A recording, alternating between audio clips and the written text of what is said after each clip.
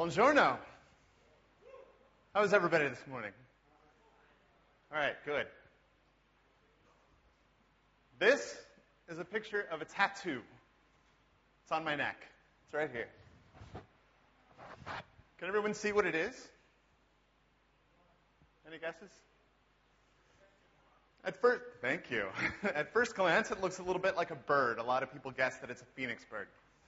But if you look at the negative space, you can see very clearly that it's actually a question mark. Now, why on earth would I tattoo a question mark on my neck? Am I some sort of social outcast? Some sort of high school rebel still clinging to my punk rock ideal that we should question authority? Actually, yes, I am those things. But I don't think we should stop at authority. Questioning is actually a fundamental tenet of my lifetime. It's the driver behind almost everything I have said and done in my career. It is what I believe is the single most important thing that I have to teach, to pass on to other people. It's one of the most important things I think that you can learn. Questioning forces us to see past the obvious. It forces us to put things into new perspective. In fact, that's actually why I chose this particular design for my tattoo, because this design is a little bit deceptive. It forces you to look at it differently, to see what's really there. And that's what questioning is all about. In fact, I have a few questions for you right now. By a show of hands, how many of you understand that simplicity is a goal of good design work? Yes? Quite a lot of you. Good. Second question. How many of you know that the best way to uncover problems in a design is to run usability tests? Not very many of you. Okay. That surprises me. How many of you know that to be consistently successful as a designer, you have to have a repeatable process? A process that you can do over and over again to keep producing successful results. Yeah? All right. Now, finally, for those of you that raised your hands, how do you know that these things are true? I think we know that these things are true because experts have been telling us for years that they're true.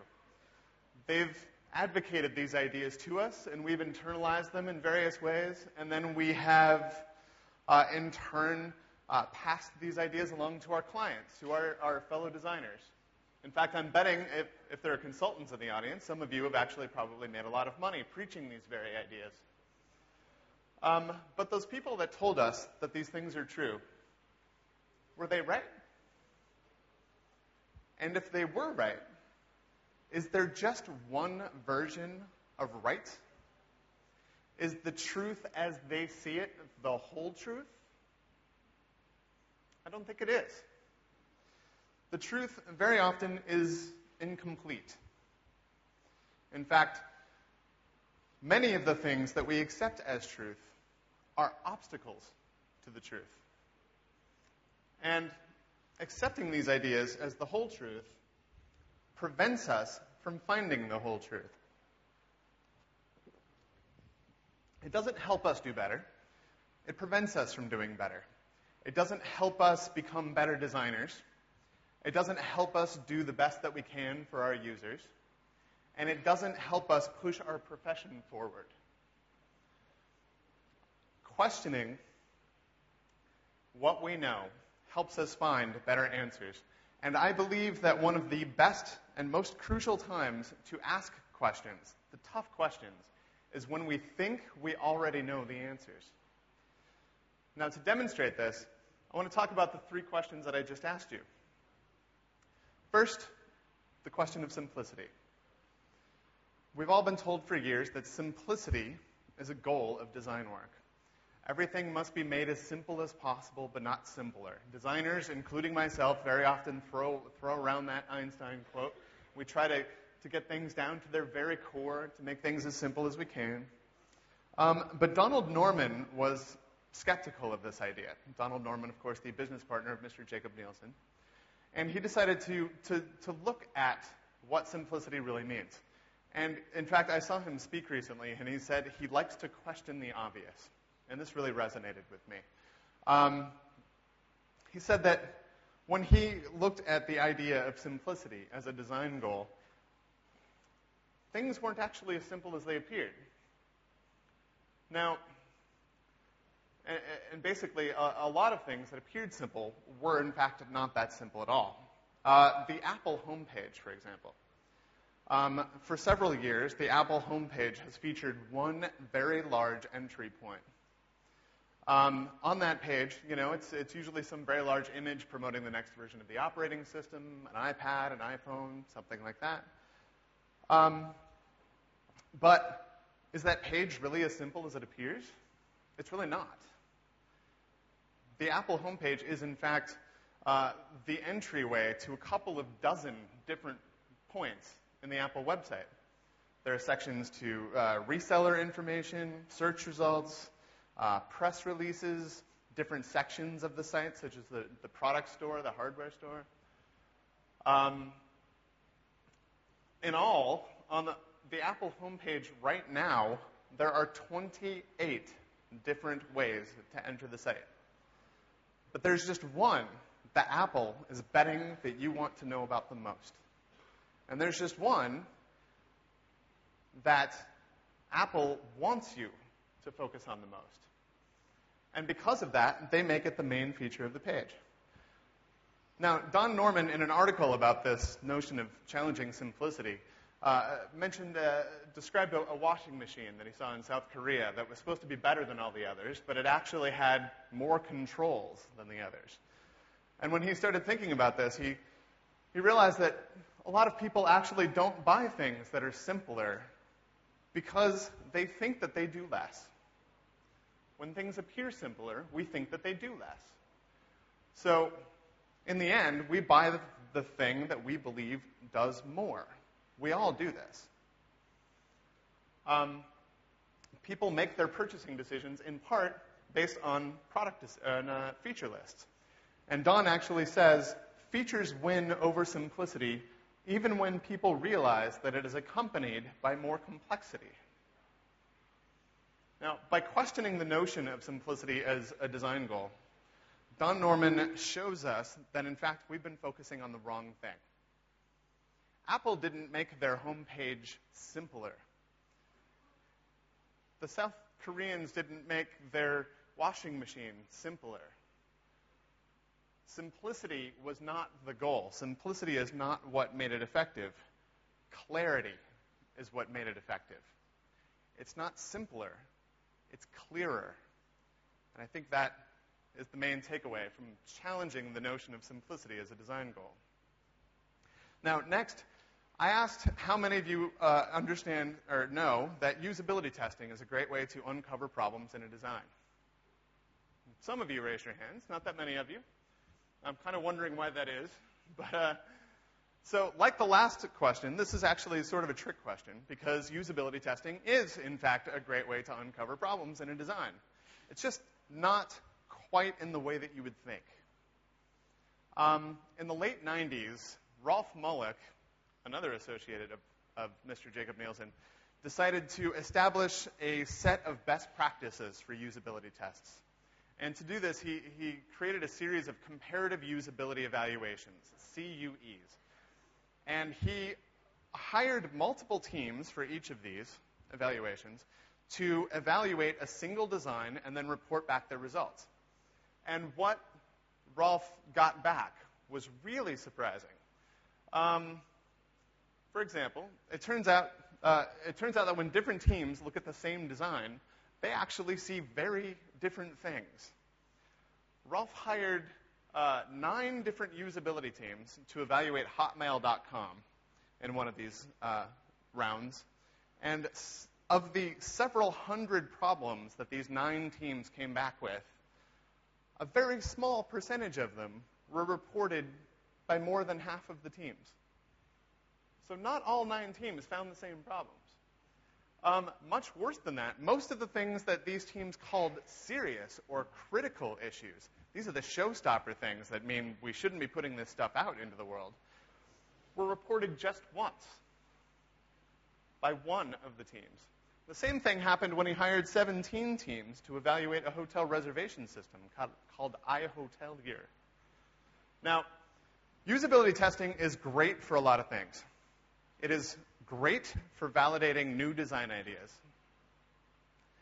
It is great for feeding a designer's instincts. There is no better way to learn how people work than to actually watch them work. It's as simple as that. It's also great for helping people on this side of the screen understand the people on the other side. What it's not great for is finding problems in an existing design to determine what you should focus on, what you should fix. It's actually kind of terrible at that. So by questioning what usability testing is good for, Rolf Mullick was able to show us how and when to use this invaluable tool in the best way possible. He said, don't use it to test new ideas. Use it to test new ideas. Don't use it to test old ones. If you're using usability tests for this purpose, you would actually save quite a bit of money by having a lone reviewer do the evaluation, because what he finds is going to be no better or worse. So finally, I asked, how many of you know that to be consistently successful as a designer, you have to have a repeatable process? Some of you raised your hand to that as well. Jared Spool decided to take a look at this question once. He decided to find out what the best web teams had in common and what the worst teams had in common. And what he found, also pretty surprising, he found that the best teams actually don't have a repeatable process. The ones that were having the most provable success, most consistently, had no process. They had a bunch of tools and tricks and techniques, as Jared calls them. And on any given project, they would hand-pick the tools that they were going to use to solve the problem that they faced, and then they improvised. What did the worst teams have in common? They all lived and died by these processes. This is step one, this is step two. And they consistently put out mediocre or failing work. So Jared found that despite that so many designers advocate for a strong process may actually be working against you. Now, Rolf and Don and Jared questioned things that we have all accepted as fact and came away with the discovery that things are not quite as clear as they have seemed. They basically walked right up to the sacred cows of our profession, and they tipped them over. Now, this is the kind of thinking that makes us better designers. This is the kind of thinking that helps us do our best for our users. And this is the kind of thinking that helps us push our industry, our profession, forward. In the end, it doesn't matter what anyone says about how to become a better designer or what techniques you should or shouldn't use or what user experience really means. What matters is that you ask those questions yourself and you keep pushing what we do beyond where we thought it could go. Brilliant insights are not the result of conventional thinking. Mind-blowing work is not the result of standardized rote processes. And you will never do the best work of your life doing exactly what everyone else is doing.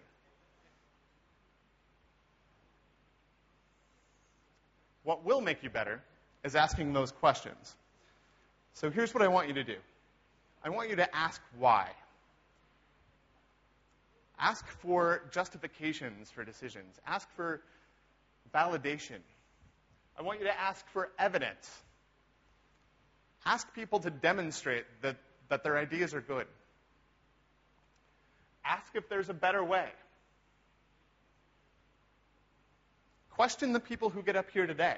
Ask them to justify what they say and demonstrate that it's good. Ask your clients to validate their ideas. Ask your fellow designers. Ask yourself to justify your decisions, to make sure that they're good, to show evidence that you're heading in the right direction. When something is considered standard, ask if there's a better way to do it. When a client says that they need you to add a feature, don't ask them how, ask them why. First question always needs to be why. Question the status quo, question the standards, question the rules, question the processes, question your own designs, question your clients, question yourselves. Ask the questions, and then question the answers. Stop being good enough and start being great. Grazie.